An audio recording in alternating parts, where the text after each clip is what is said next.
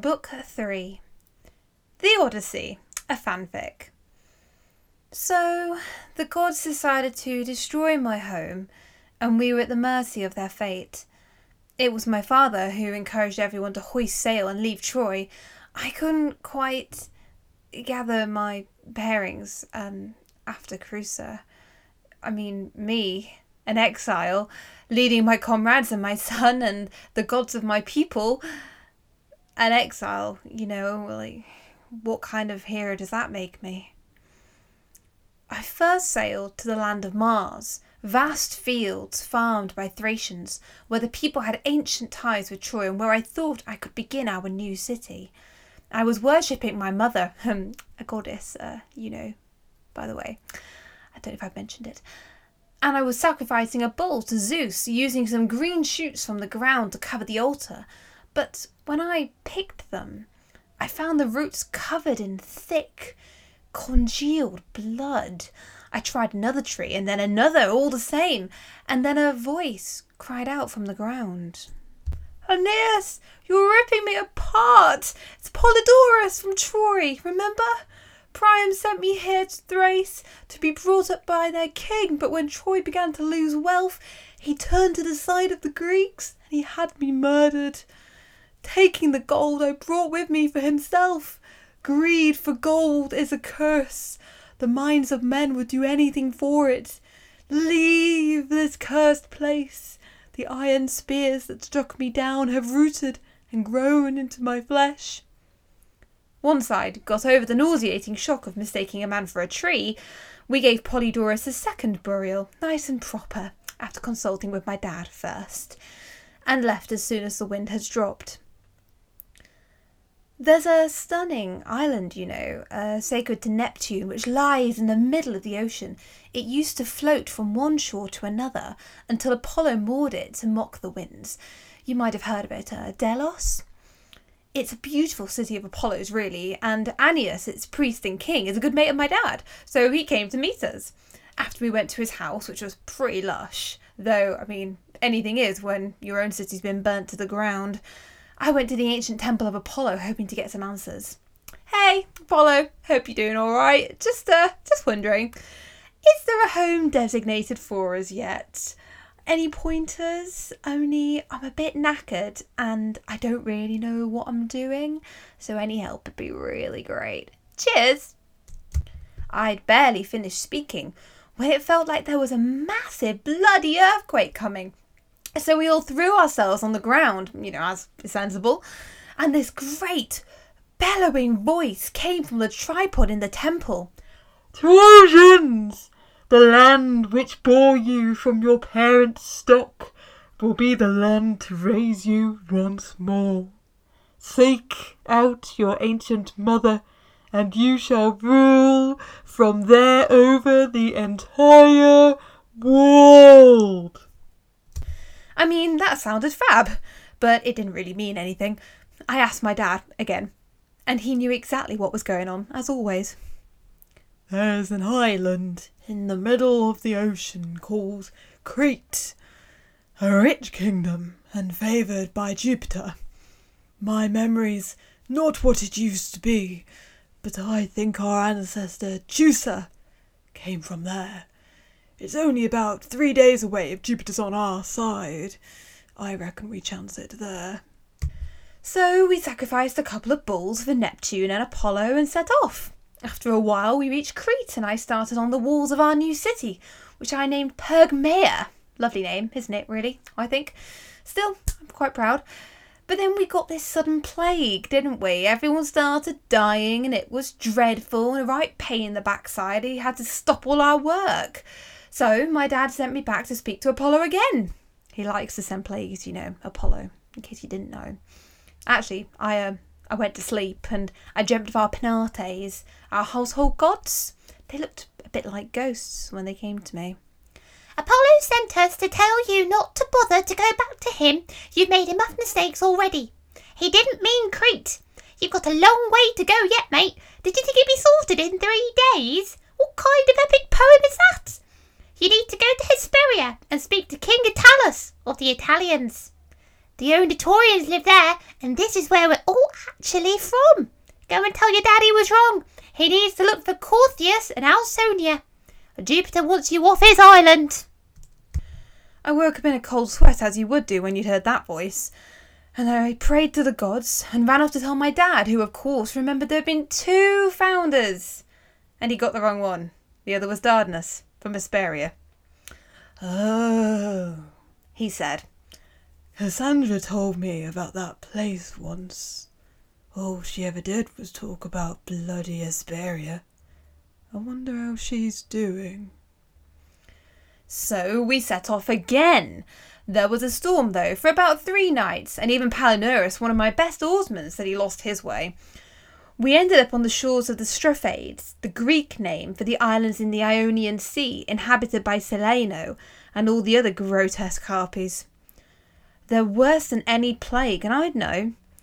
They look like girls, but they have these hooked claws for hands, oozing great dirty bellies, and they're always bloody starving.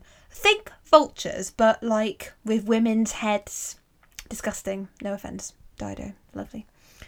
Anyway, we got to the island and found some cows and set about a bit of a feast, but these bloody harpies joined us, didn't they, greedy buggers? They smell absolutely bloody foul as well. We ran off and tried to eat under some shelter, but they kept attacking us, and it was like the Trojan War all over again. But we're birds. Eventually, Celaeno, of all the cheek, sat down and decided to have a chat. Oh, are you going to make war with us now, Trojans? Coming to steal our food and drive us from the home of our ancestors, are you? Bit hypocritical coming from you, innit? Jupiter told Apollo, who told me, who is now telling you, that you need to go to Italy. We keep telling you, but you won't be allowed to go in, and you'll soon be starving, and you won't be allowed to build any walls until you end up eating your own tables. And then, after all that nonsense, she pissed off. My dad prayed to the gods to be kind, and we set off again. We sailed through all these different Greek lands, and we were dead proud of ourselves for getting past our enemies in such a way. So when we reached Actium, we had a bit of a laugh. Had a few rites, a few fires, a few wrestling matches. After we'd been there a while, maybe a year, I dedicated the armour of the Greek Abbas to the Temple of Apollo, nailing it to the doors with a modest little inscription that read, "Amazing Aeneas dedicates arms, taken from the loathsome conquering Greeks." Got a nice ring to it, I think. Setting off again, we next came to the city of Buthrotum. There, it turned out, Helenus, one of Priam's sons, had actually become king of Epirus over Pyrrhus, that foul son of Achilles from last chapter. And he'd even gone and married Andromache, Hector's old wife. And then, would you believe, Andromache was before us, pouring a libation in the name of her dead husband. She couldn't believe her eyes when she saw me. I do tend to have that effect on people. "Oh, son of the goddess." I do love it when people say that. "Are you really here? Are you dead? Have you brought Hector?" She could barely get her words out, but in all honesty, neither could I. "I'm alive, Andromache, despite everything. I'm still here. How are you? What's happened to you? Are you still the wife of Pyrrhus?" She looked away. "The happiest of all the Trojan women was Polyxena, Priam's youngest daughter, killed back in Troy. She never had to experience being offered up and brought, like meat, like a slave, to be raped. We suffered under the house of Achilles, and a child was born to Pyrrhus in slavery, but he got bored, and he took up with that Spartan girl, Hermione, and I was given over to Helenus. But Orestes had planned to marry Hermione, and, well, you know how men get over women. He killed Pyrrhus at the altar to his own father. Quite fitting. Helenus ended up taking over, named it all after Chaon of Troy, and he built our own little version of Pergamum, right here. But, Aeneas, how are you? Where's Ascanius, and how is he doing? Does he ask about Creusa at all?" I didn't get to reply because Helenus himself appeared, and after a suitable amount of crying and wiping our noses on each other's tunics, he welcomed us into his city, so reminiscent of our Troy. After several days of resting, I sought him out alone. Hey, you're a prophet. Have you any idea what I'm meant to be doing? I'm trying to do as the gods tell me, but I keep being plagued by, well, literal plague, and these also, like, massive awful bird women. Could you give me any hints about the next round of monsters so, like, I can have a heads up? Actually look like I know what I'm doing for once. After sacrificing another few bulls, Helenus replied, "You'll make your way to Ausonia, and that's all I'm really allowed to tell you, mate. I'm sorry, but Juno's a bit pissed off. It's not going to be a quick trip, I can say that. You'll have to go past the underworld, past Circe, before you can get anywhere. When you reach a place where you find an enormous great white soul with 30 piglets, that'll be where you can build your new city. Apollo will come to you, eventually. But you ought to leave here quickly. There's Greeks bloody everywhere. I'd love to have a piece of you. When you get to your new home, best to shove some purple cloth over your head and sacrifice to the gods for your safety. I'd make that a new tradition, actually. Sounds pretty legit. Also, when you get to Sicily, make sure you take the long way around. The other side of Scylla, a very attractive lady, until you get to her stomach and realise she's made out of wolves and dolphins. Who'll probs eat you, or Charybdis, who's essentially an enormous whirlpool. Better be a couple of days late to Italy than dead, in my opinion. Oh, and one last thing. Give Juno a bit more special attention at sacrifices, will you? Think she's been a bit neglected. I got a bit of a feeling she might be the reason you're having such a hard time. Also, don't forget to visit the priestess at Cumae, who writes prophecies on leaves and lets them blow away. She's fab. We exchanged a few gifts and Apollo went to visit my dad. Not me, mind, the one who's actually having to do everything round here, but him. And basically told him a shortened version of what Helenus just told me. Don't know why he couldn't just do it himself. Rude. Andromache gave us a few things too, though she spoke directly to Ascanius. Take this cloak, dear, and I hope it reminds you of me. They are the last gifts you will ever receive from your own people. You remind me so much of my own Astyanax. I left them, reminding them that they'd accomplished their own destiny, lucky sods, that they were now blessed, that our descendants will be united, etc., etc. You get the drill. We sailed for a while until we thought we saw Italy. My dad started to pour a libation of wine to the gods, asking them to blow some kindly winds in our favour, and for once they actually did. They love him. We got so near to land we could see a temple to Minerva, and then we saw 4 white horses, which my dad interpreted as a sign of war and peace. Prophecies aren't really his strong point. And we prayed to Minerva, of course. We'd learnt as much since that bloody wooden horse. Oh, and added a bit for Juno at the end. When we'd finished, we sailed off again through far too many Greek islands to count. We started to notice the sea rising and swirling, and my dad alerted us all to Charybdis, reminded us to steer clear of the deadly cliffs. We did as we were told, but we still got a bit sucked in and spun around, maybe 3 times. Oh, and then we started to drift towards the shores of the Cyclopes.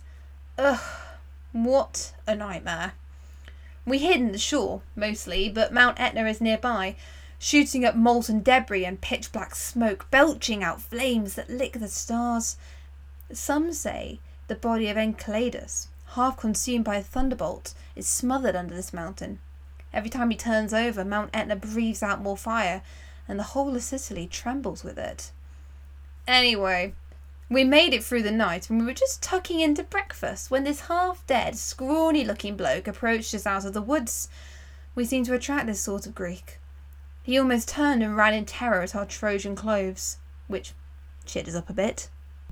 I beg you, Trojans, great men, wonderful men, he started, crying and pleading with his knees in the sand. By all the stars and gods above, I know we were once enemies, I know I've done you wrong, but please take me with you.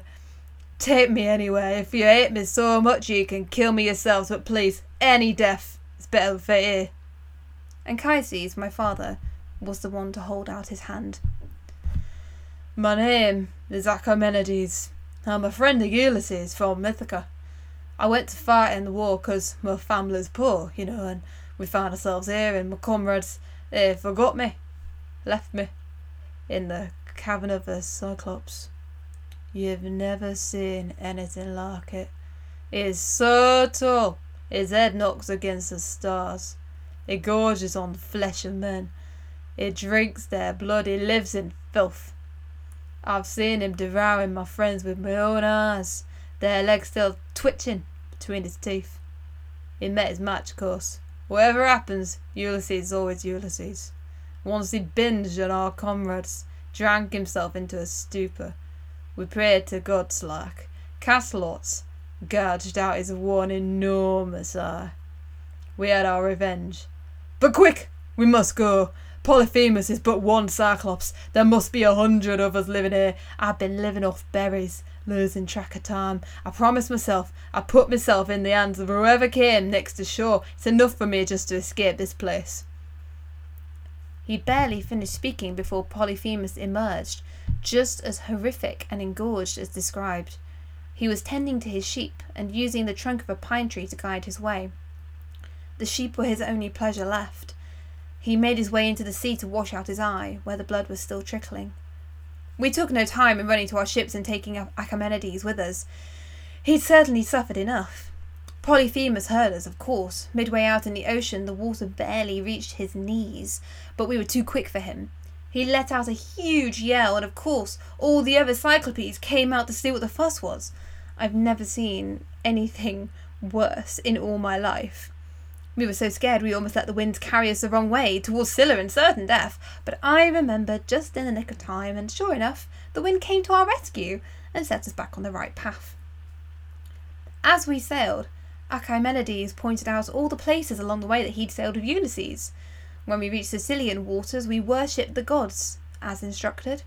Oh, on and on we went, until we reached Drepanum, but I did not choose to linger there. Exhausted by our endless suffering, this was where I was to bury my father, my greatest support in every part of my life. I rescued him for what? All those prophecies, all those warnings, none of them had the kindness to let me know about this. This was the last of my labours. From there we sailed and reached your shore, Dido. I am done. So Aeneas recounted the fate he had suffered, and at last he was silent. For the first time, he was at peace.